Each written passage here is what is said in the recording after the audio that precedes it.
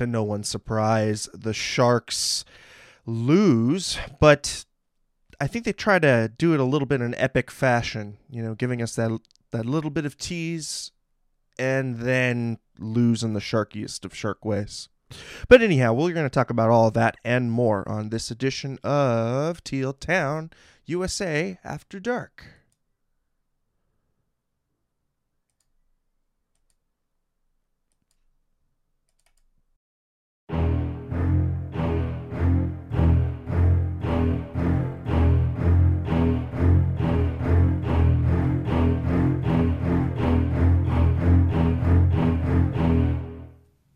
But first, if you want to be a part of the show and teal together and interact with us, please follow us on all the social media. That would be the Twitter, Instagram, Facebook, YouTube, SoundCloud, Reddit, and of course, all the shenanigans on Discord. And check out the whole umbrella product that is tealtownusa.com. I am joined today by Ian. Ian, how are you doing this evening? Initial takes on this rewind, or what do we call it? Rerun? I it's great. It's amazing because like so many good things happened tonight. One, we got to watch, like, it was still an entertaining game, right? And they lost, so Team Tank. Two, the broadcast cannot talk about playoffs for the rest of the year now that they are mathematically eliminated. Thank God for that. So I mean, look, at a lot of good things happened tonight. A lot of bad things happened tonight, and Martin Jones happened tonight. So yeah. Oh my goodness. Yeah. I mean, I feel like, I've been on an emotional roller coaster lately. I feel like this one was an emotional roller coaster, and the team just doesn't know what it wants to do at any given moment. I feel like it's just 5 dudes skating out there. You know what I mean? It's just 5 dudes. They'll play with each other if they want to, but most of the time it's just the 5 dudes skating on the pond, doing their thing. Yeah. No, I mean, it started off really bad. Like when the game first started, I was concerned because, I mean, but after they got the Kane goal, which is really, really nice. Right. Colorado really controlled play for the rest of that period. And I was like, oh, this is going to be a long night. Like this game of the trilogy so far, I thought this was the most entertaining of the 3 games that they played. But if it stayed like it was in the first period, that would not have been the case at all, obviously. Right. No, I agree with you. I think that the Sharks overall put up, a better effort in the second period. I think that they came and executed a little bit better in the offensive zone. Just how the broadcast was really, gushing over Barabanov.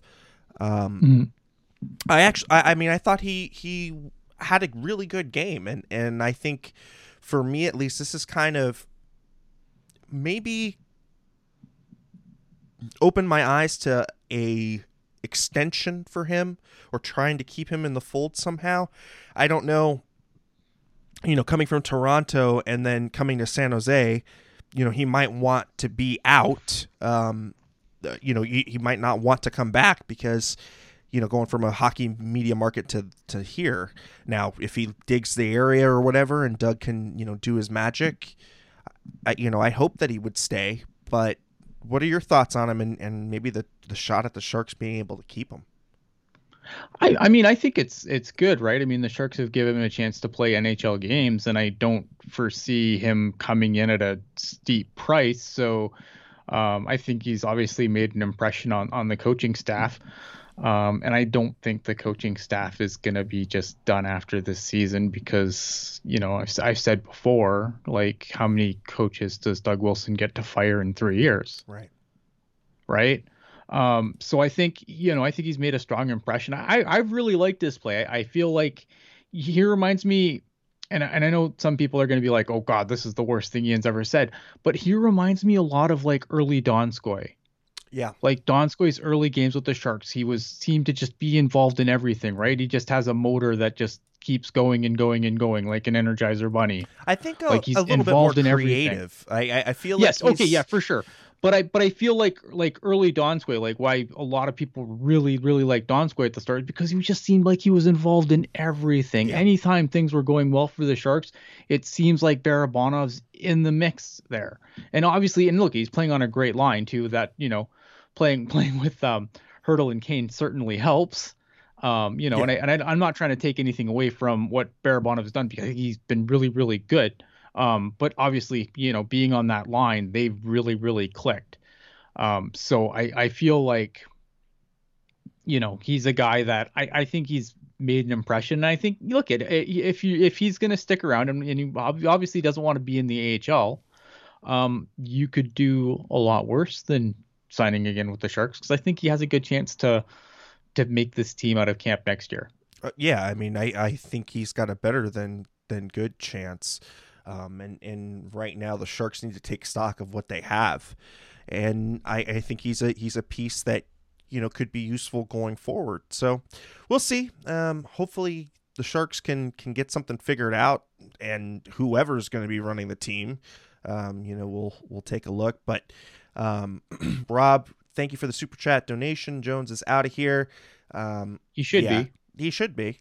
SG 2021. Thank you for your donation. How can the Sharks bounce back from today's loss? Well, I think we actually have to talk about how will this franchise bounce back from the year, right? I think, as Ian said, this marks officially the end of the Sharks' playoff chances. Mathematically, They are eliminated.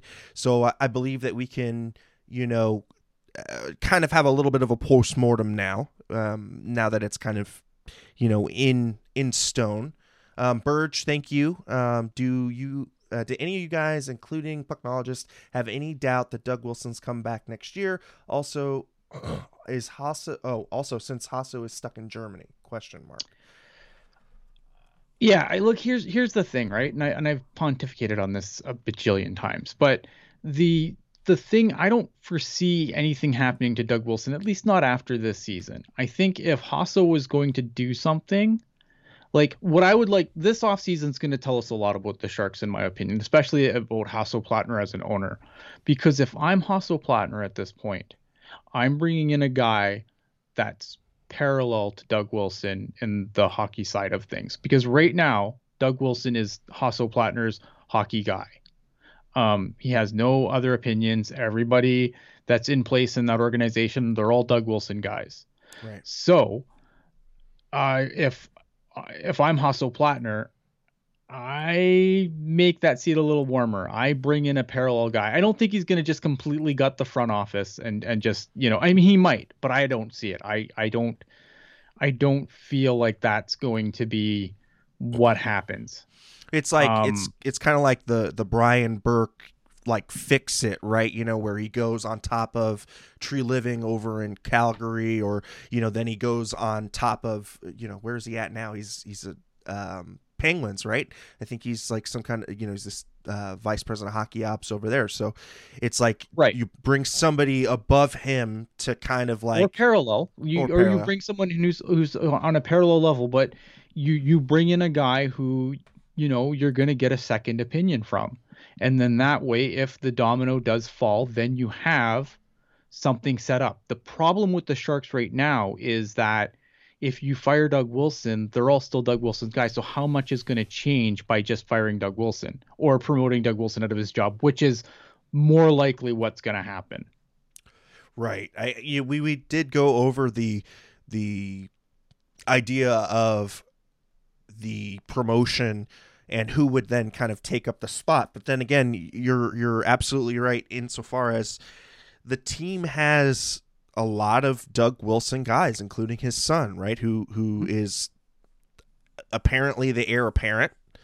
And it's like if you bring somebody to replace Doug in that GM spot while Doug goes upstairs,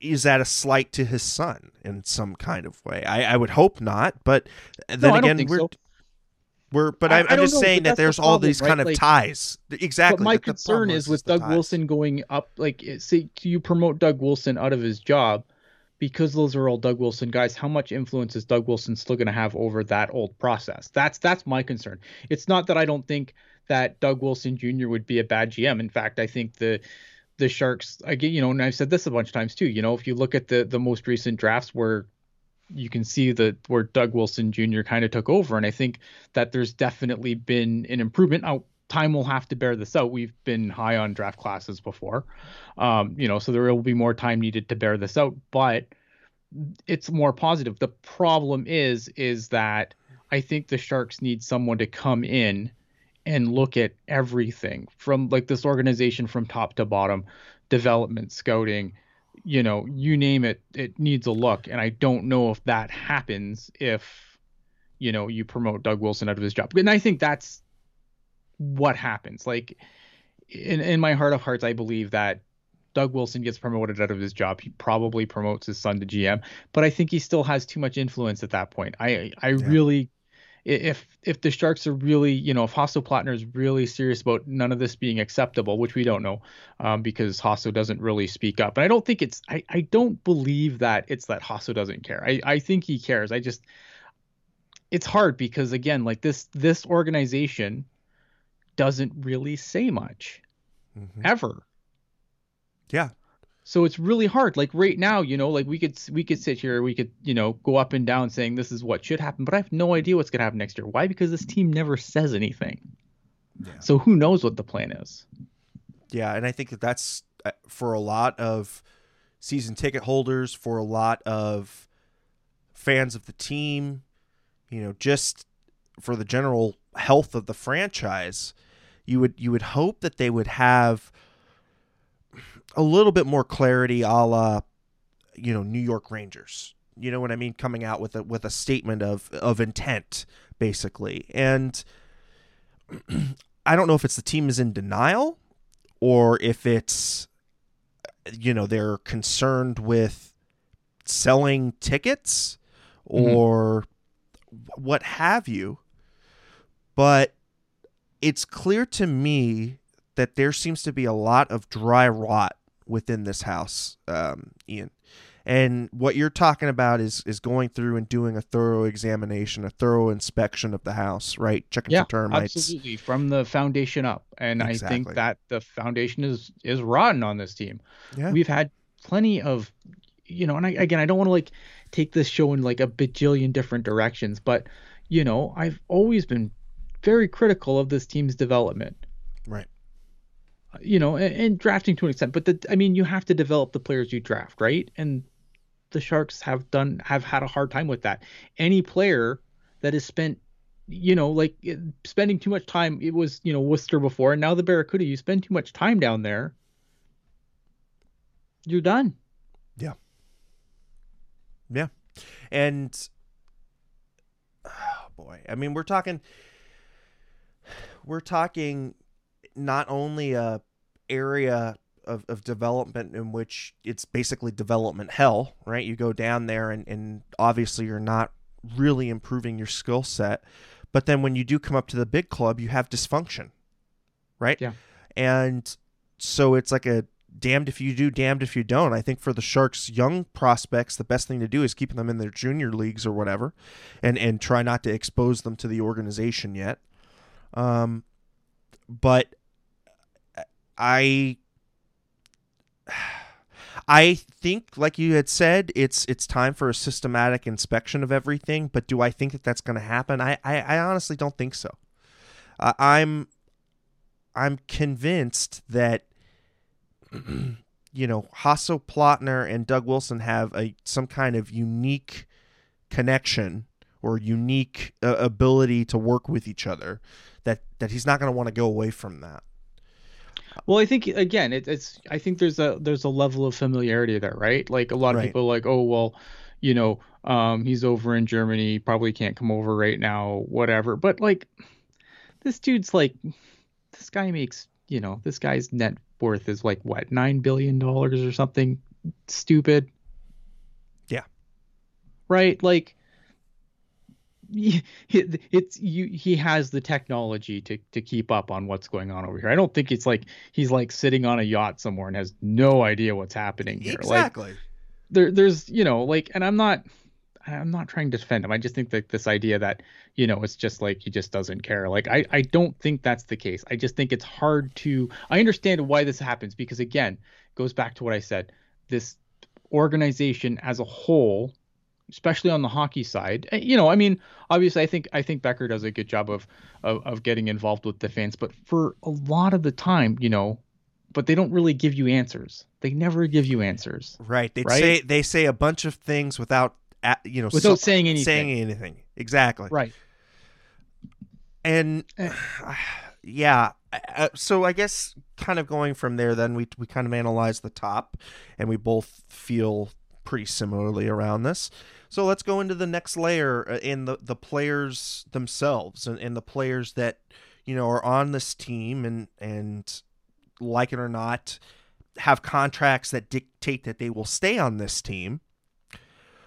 Going into the off season, I think everybody has circled Martin Jones's name with a bullseye, and for sure. I think tonight's performance is the final whack in that coffin. It really should be at this point, right? I mean, at this point now that they can't even joke about or pretend that oh, we're actually trying to make the playoffs, so we gotta start our best guys and do this and this and this. Like now that whole freaking charade is finally over, call kids up. Who cares? You got like what? How many games left? 4 or 5? 6? Four. Four, even better. You have 4 games left. Like, who cares at this point, right? Just play kids, see what you have, whatever. Martin Jones, look at the thing that really annoys me with the Martin Jones discourse, because I get a lot of like, because I've been on this, Martin Jones needs to be bought out. I've been on this train all year. Yeah. And the one response I always get is, oh, well, you think that's going to solve all the problems? No, I don't think that buying out Martin Jones is going to solve all the problems. But it solves a problem. Like, don't you have to start somewhere? Like, there's not going to be one move that go, bang, this team's a contender now, right? Like, that is not going to happen. So you have to start somewhere. And that, to me, is the most logical place to start. Does the bio penalty, is it amazing? It's not great, but it's not terrible. Like, Seattle's not taking Martin Jones, right? Like, No, I think there was a report that they were looking at the one of the Senators' kids. like apparently Yeah. people think that people think Seattle watches as much hockey as Hasso Plattner apparently because they think that Jones is oh, maybe Seattle will take Jones. Seattle's not taking $6 million, well, not quite 6, but close enough, like, of Martin Jones. Give me a break. SG 2021, I think you'll get from both of us and appreciate the donation. Absolutely. I don't think that playoffs are realistic for the next 3 years. That's me being optimistic. I mean, I don't think that there's a solution for next year for sure. Like,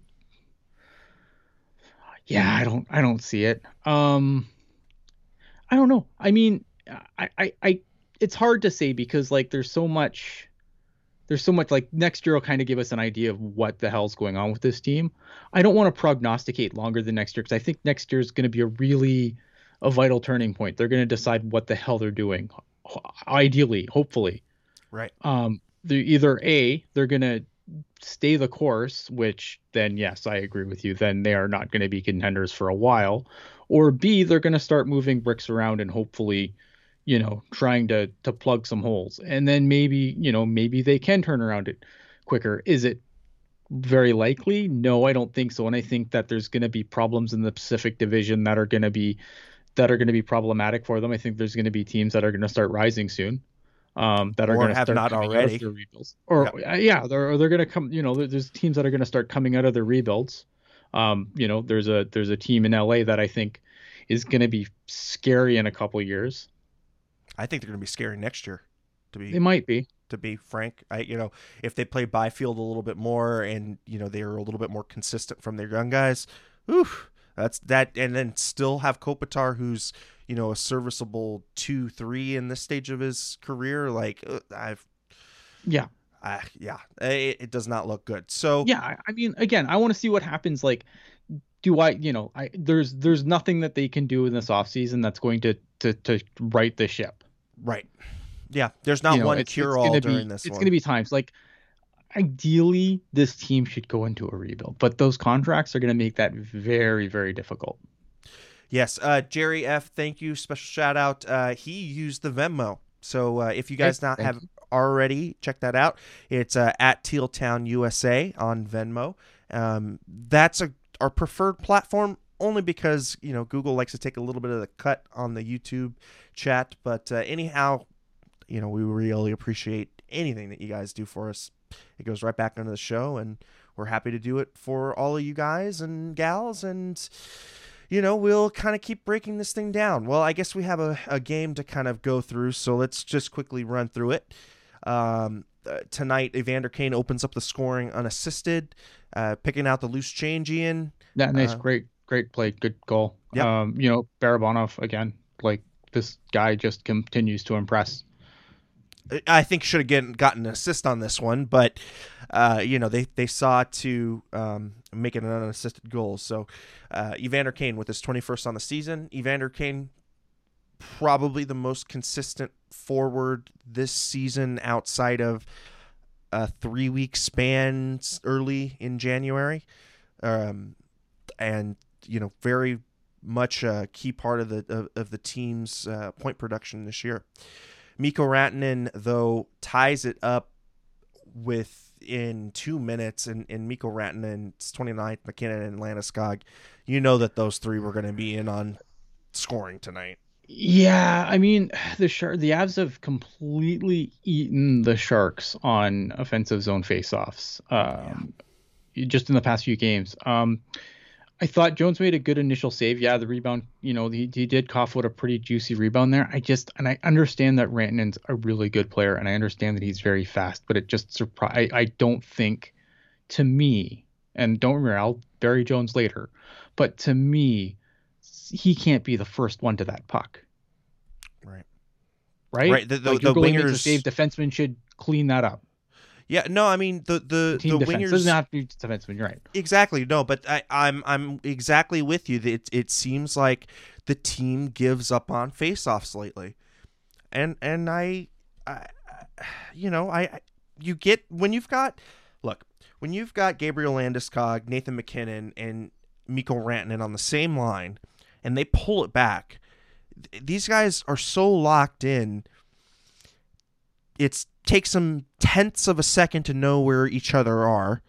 It takes, an equal amount of time to kind of get everything set up and, kind of getting them set up in how they're going to attack the net. And then within, say, 4 to 5 seconds, a shot's coming off. And it seemed like the Sharks were unprepared for the level of finesse, the level of skill that those three have, and clearly outmatched on that one. Really didn't sell out in the defensive zone for that one on the wingers, and yeah, I mean you get stuff like that. So in that first period, shots on goal 13-5. I mean it was kind of pathetic. It was Harlem Globetrotters again. Oh yeah, it was. I thought, this is gonna be a long night. Yeah. And it turned out to be a long night, but just in a different way. So in that second period, the Sharks, really flipped the script. Felt like, they really put in their hard hats and did really well with the offensive zone chips. I thought that they went and their forecheck was really bearing down on the Avalanche defensemen. And you can kind of pin them back. They're kind of a little bit more offensively oriented. So if they don't make that first outlet pass, they kind of start to, circle around in their own zone a little bit, that you can get them running them in their own zone. And I think the Avalanche got a little complacent too. I mean, you know what I like. Those 2 games in Colorado, they toyed with the Sharks. Yeah.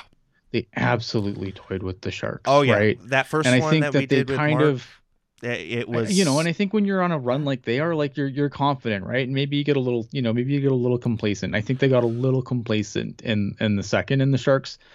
I mean, they're not playing for much, but at the same time, like they're competitive. Like they're all competitive guys, right? Like no one plays in this league to lose. right. Like teams, like players don't tank. Teams absolutely tank. Players don't. You just put a crappy collection of players on the ice, and that's the end result, right? Yeah. Um, Yeah. So in that second period, Tomas Hertl basically capitalized on a brain fart. They tried to clear the zone. Like I said, if they didn't make, that was the first outlet pass, it hit somebody in the skate, and then Tomas Hertl was doing his best forechecking and came in, swooped in, put the shot on the backhand. Really beautiful goal waiting out Grubauer, and the Sharks reclaimed the lead. And then 5 minutes later, you've got Evander Kane with his 22nd on the season. Hertl and Barabanov. Barabanov, thank you. Barabanov do a great job setting that one up, and Evander, just kind of bulls to the net and is able to, kind of, I guess, get a little bit of a backhand on it, and it was a really good goal, the type of goal that that line should be scoring, right? You should be getting it on net, and then the two power forwards crash the net, and I think that kind of is a recipe for how you're going to get offense from that line. Yeah, I mean, like that line has been fantastic. Like, if you're looking for bright spots right now, I mean, that's it, right? Yep. And those guys, I think Barabanov's going to be a guy that probably comes back. I think the Sharks are going to want to bring him back. I don't think the number is going to be too high where they can't. And I don't think, I don't think anyone's going to kick down his door with like a huge, 3x3 offer or anything like that. So, no, I think, it's at least you have something to look forward to. Yeah. But then going into that third period, I mean, they poked the bear. Valery Nichushkin, a minute and 18 seconds in, scores a goal. It gets them within one. Timo Meier then answers back with Burns and Ferraro doing some really nice passing to each other on the blue line, and then Timo kind of coming in and placing that shot in the left-hand corner. Good to see Timo get on the board, but man, talk about a guy who has been inconsistent this year, going from vilified to whatever to now I don't know what the hell he is. And yeah, I mean, I guess it's good that he gets a goal, but at this point, I think he's kind of already sealed the narrative for his season. Yeah, I mean, look, it hasn't been a great season for Timo Meier, but I think that, and I'm not trying to like make excuses for him or anything because like I think, his shooting percentage is down. He has made some really questionable. He's shot from really questionable places this season, I think. And I feel like that's kind of been Timo's thing. When things stop going well, he just starts shooting from everywhere, which works in the queue, but it doesn't work in the NHL. Right. And you know what? Like, I think it needs to be said. Timo Meier is not a guy who's going to drive play by himself. And the fact that Logan Couture hasn't been Logan Couture for large stretches of the season, that has to have some effect on Timo Meier.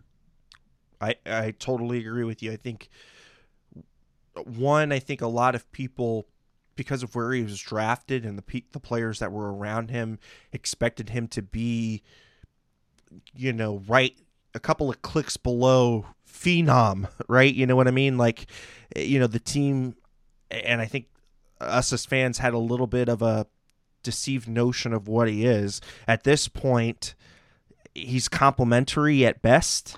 I think he's better than this. Like, I do think he's better than he's been this season. He's a better player than this. I do believe that. Problem is, and I know Jerk's gonna yell at me in the chat, but this is a guy who could just sign a $10 million qualifying offer this summer, and he's not that good. and he's even at his best, he's not that good. Right. Right. And that is the cloud hanging over Timo Meyer. Is not only is it like, I know a lot of people want to launch him into the sun with Jones. I don't think that's the play. I mean, if you can get value back from him in a trade, then maybe you consider that. But to just completely walk away from him, like, would be asinine. I'm wondering if maybe they might swing a deal with Seattle. And Timo might be the qualifying offer, though, man. I don't know. And there's nothing to say that he just signs his qualifying offer. He could take another deal. Right. So I know Jerk's going to yell at me any minute now.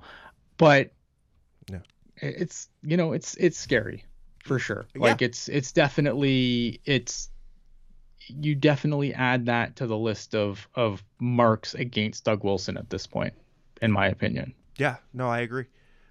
And then, of course, the Sharks implode upon themselves, which is normal and par for the course. This time it's Gabriel Landeskog with his 19th on the season. McKinnon. Okay, so I need to explain something for Steve, because he's in the chat asking what's the $10 million qualifying offer. I don't think I'm understanding. So what happens is the way, because it was under the old CBA. So what happens is the last year of Timo's deal, he's making, his cap hit is, I think, what, 6?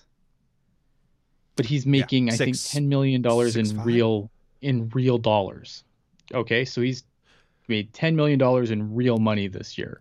Although, obviously because of it's backloaded, so the cap hits lower. Backloaded, and signing bonus, I think, has partly to do with that too, right?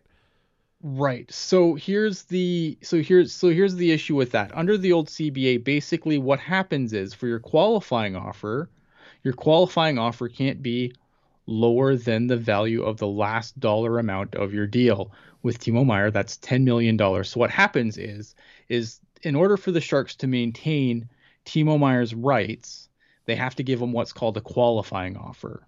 Now, generally, the qualifying offer is just a formality that you take to basically retain a player's rights. Now, that player has the option to just sign the qualifying offer, and boom, he's done.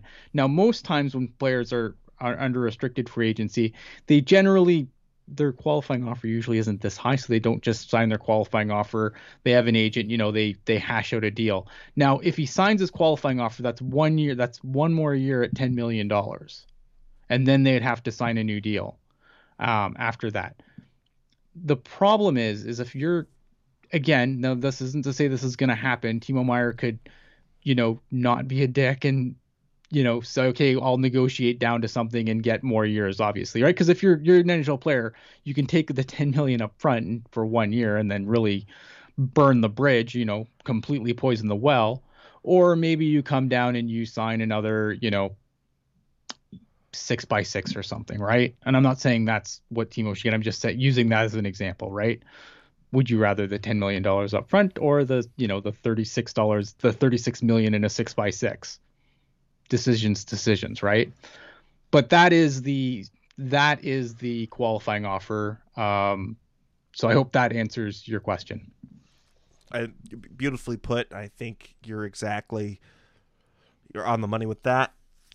And it's scary. It's a scary position for the Sharks to be in. So we'll have to see where that drama leads us this offseason and where it's going to go from there. Anthony Sanchez kind of bringing up a good point. Meier is the new Steve Bernier. Doesn't it's similar. I'm not completely like, I absolutely, has Meier had a not good season? Absolutely. But like, I'm not completely ready to write him off yet. Like, but that's the problem, right? I don't know. I'm not completely ready to completely write him off at this point. I think that, yes, he's had a bad year, but a bad year is not a bad career make. Like, I know people like, well, you're so hard on Martin Jones. Yeah, Martin Jones had 3 bad years. Like, right. Like, exactly. We have enough information now. Like, this could be a one-off for Timo Meier, and then, who knows? Like, I'm hoping, like I like Timo Meyer. I hope that next season he comes back and he's great. But, if this continues, then yeah, then you got to obviously be concerned. Exactly. Exactly. Um, so So after so so AJ saying who would give him 10 million though. The problem isn't that someone else would give him 10 million. The problem is that by not giving Timo Meyer a qualifying offer at 10 million, his $10 million qualifying offer, you make him an unrestricted free agent, which is at this point for a guy that young and who's done what he's done, like that's absolutely brutal asset management at that point. Like it's a rock and a hard place for sure, but you can't just lose him for nothing. You can just make him a free agent and let him sign anywhere else. Like it's just terrible asset management. right. I mean, but I guess they could make him an unrestricted free agent and then circle back to him, right? But I mean, that's a hell of a gamble. But That's a hell of a gamble. exactly. Because I think I think if you made Timo Meyer an unrestricted free agent, someone's going to roll the dice. Someone with more cap space than you is going to roll the dice. Yeah. Or he could be an offer sheet candidate, maybe. If somebody wanted to be a real, dick about it, No, because what are you gonna offer him that's better than 10 million on his qualifying offer? That's true. I guess longer term, but let's say somebody offers him 7 by 8. Yeah, you can't it's again, it goes back to asset management, right? You can't just lose them for nothing. Like I understand everyone's really sour at Timo Meyer right now, and I get it. I'm not trying to defend Timo Meyer. Like I think he's had a really bad season. Would you have to, would you have? I don't even know what I'm trying to say. Like you can't give him up for nothing. Like you have to try and do something with that asset. Because he's too young. Like you don't, like he's still okay. So were there guys in that draft you would have taken over him for sure? But is he still a first round player in that draft? Yeah. You're gonna give up a first round pick for nothing, whether it's a early or late or mid or whatever. Like you can't just let that player walk for nothing. Right. Period. Right. Yeah, I mean you're absolutely right, and that's the scariest part about it, right? It's because of the value of the asset, and that you kind of hosed yourself at this point. So, I mean, at this point, the kind of reflects the play on the ice. Nazem Kadri with his 11th unassisted, another Jones gaff, and in a long line of them. But I don't think that was even the cherry on top of this shit Sunday. We go to overtime, 41 seconds in, and Andrei Burakovsky from Makar and Rantanen throws, I would say, a halfway innocent shot on goal. Maybe has a little bit more pepper on it than expected, but just squeaks right through him, ends into the goal. Yeah, I mean, Martin Jones gave this game away on a platter. Yeah. I don't know how and I don't know how anyone defends Martin Jones at this point. Yeah. I don't know how anyone. I don't know. Like I'm just the dude that watches on his computer and then comes on the internet and talks about it. My financial investment in the team isn't as significant. I can't understand anyone who would pay money if he's still on the team next year. Yeah. Like I don't. I explain that to me if you can. And look at maybe love of the team. I get it, but like I don't want to watch Martin Jones in goal on my maybe not so legitimate stream. You like I don't even think it's that. I think at this point, Ian, you're just putting him he's a liability at this point, right? I mean, and he is most nights going to be a net negative on a wins above replacement You know what I mean? If we were going to pull the old baseball stat, and I think that they're coming up with a WAR, or trying to come up with a WAR in hockey, but yeah, they're working on it. But I think he would be, a net negative, at least a -4 on average, probably 4 games a year. You would say that he's going to cost you. And this was one of them. And I'm with you, man. It's 3 years of steady decline, and it's not even like there's dips and valleys. It's just straight off a cliff. And yeah, and it's like, I mean, there's been a couple peaks, but I find the peaks get smaller and smaller every year, and the valleys get wider and wider. They're there still. Yeah, but I mean, show me a goalie who doesn't do that, right? Yeah, you're right. I think the guy that I would hold up for longevity. Chances are that goalie's not making $6 million. No. I mean, Tuukka Rask is the guy that I would say, right? And Tuukka's definitely not making $6 million. So he's more than that. Fleury's more than that. So I mean, outside of the top 5 or 6 goalies in the league, it's a lot of variation from year to year. League average goaltending would make such a difference. And right. And there's a good question in the chat. Okay, you let Jones go. Where's the money coming from? You're not, again, you can't fix everything in one summer, right? But you can find a stopgap until you find that guy and arrange things around so that when that guy becomes available, you can strike. That's what you do. Yeah.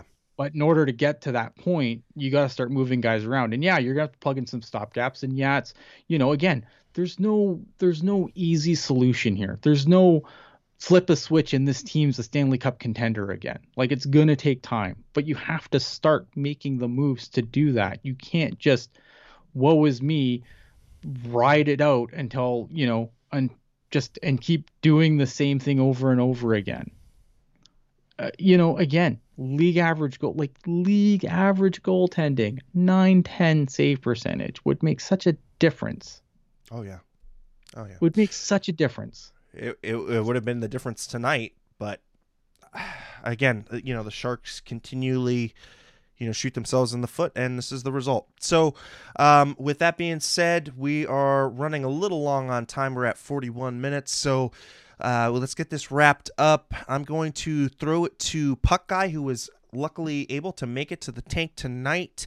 Had a little bit of an update for us, and we will get out of here after that. So let's see if Landy can get this going here. Okay, let's pull it up from the desktop, and here's Puck Guy. All right.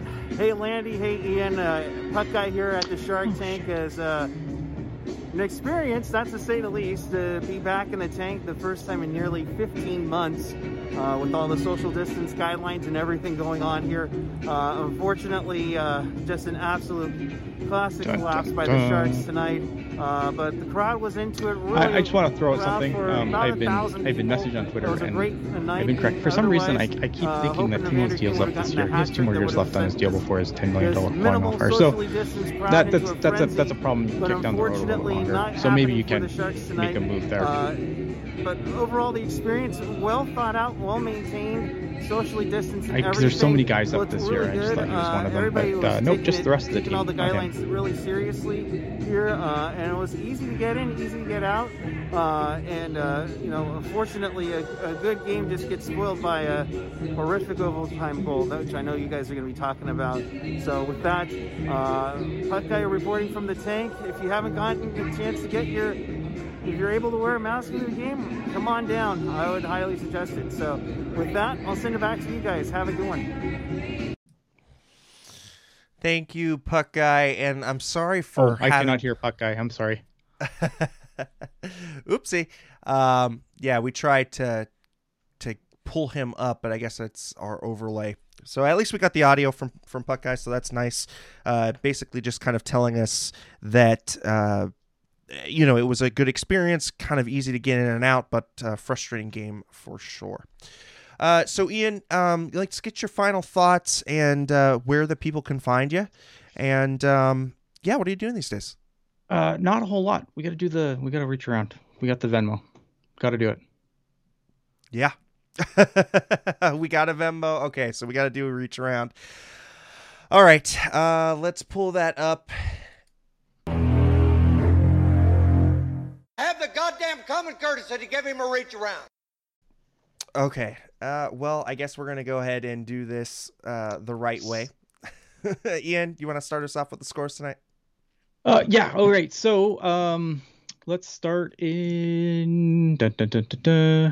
Florida beats the Dallas Stars 5-4 in overtime.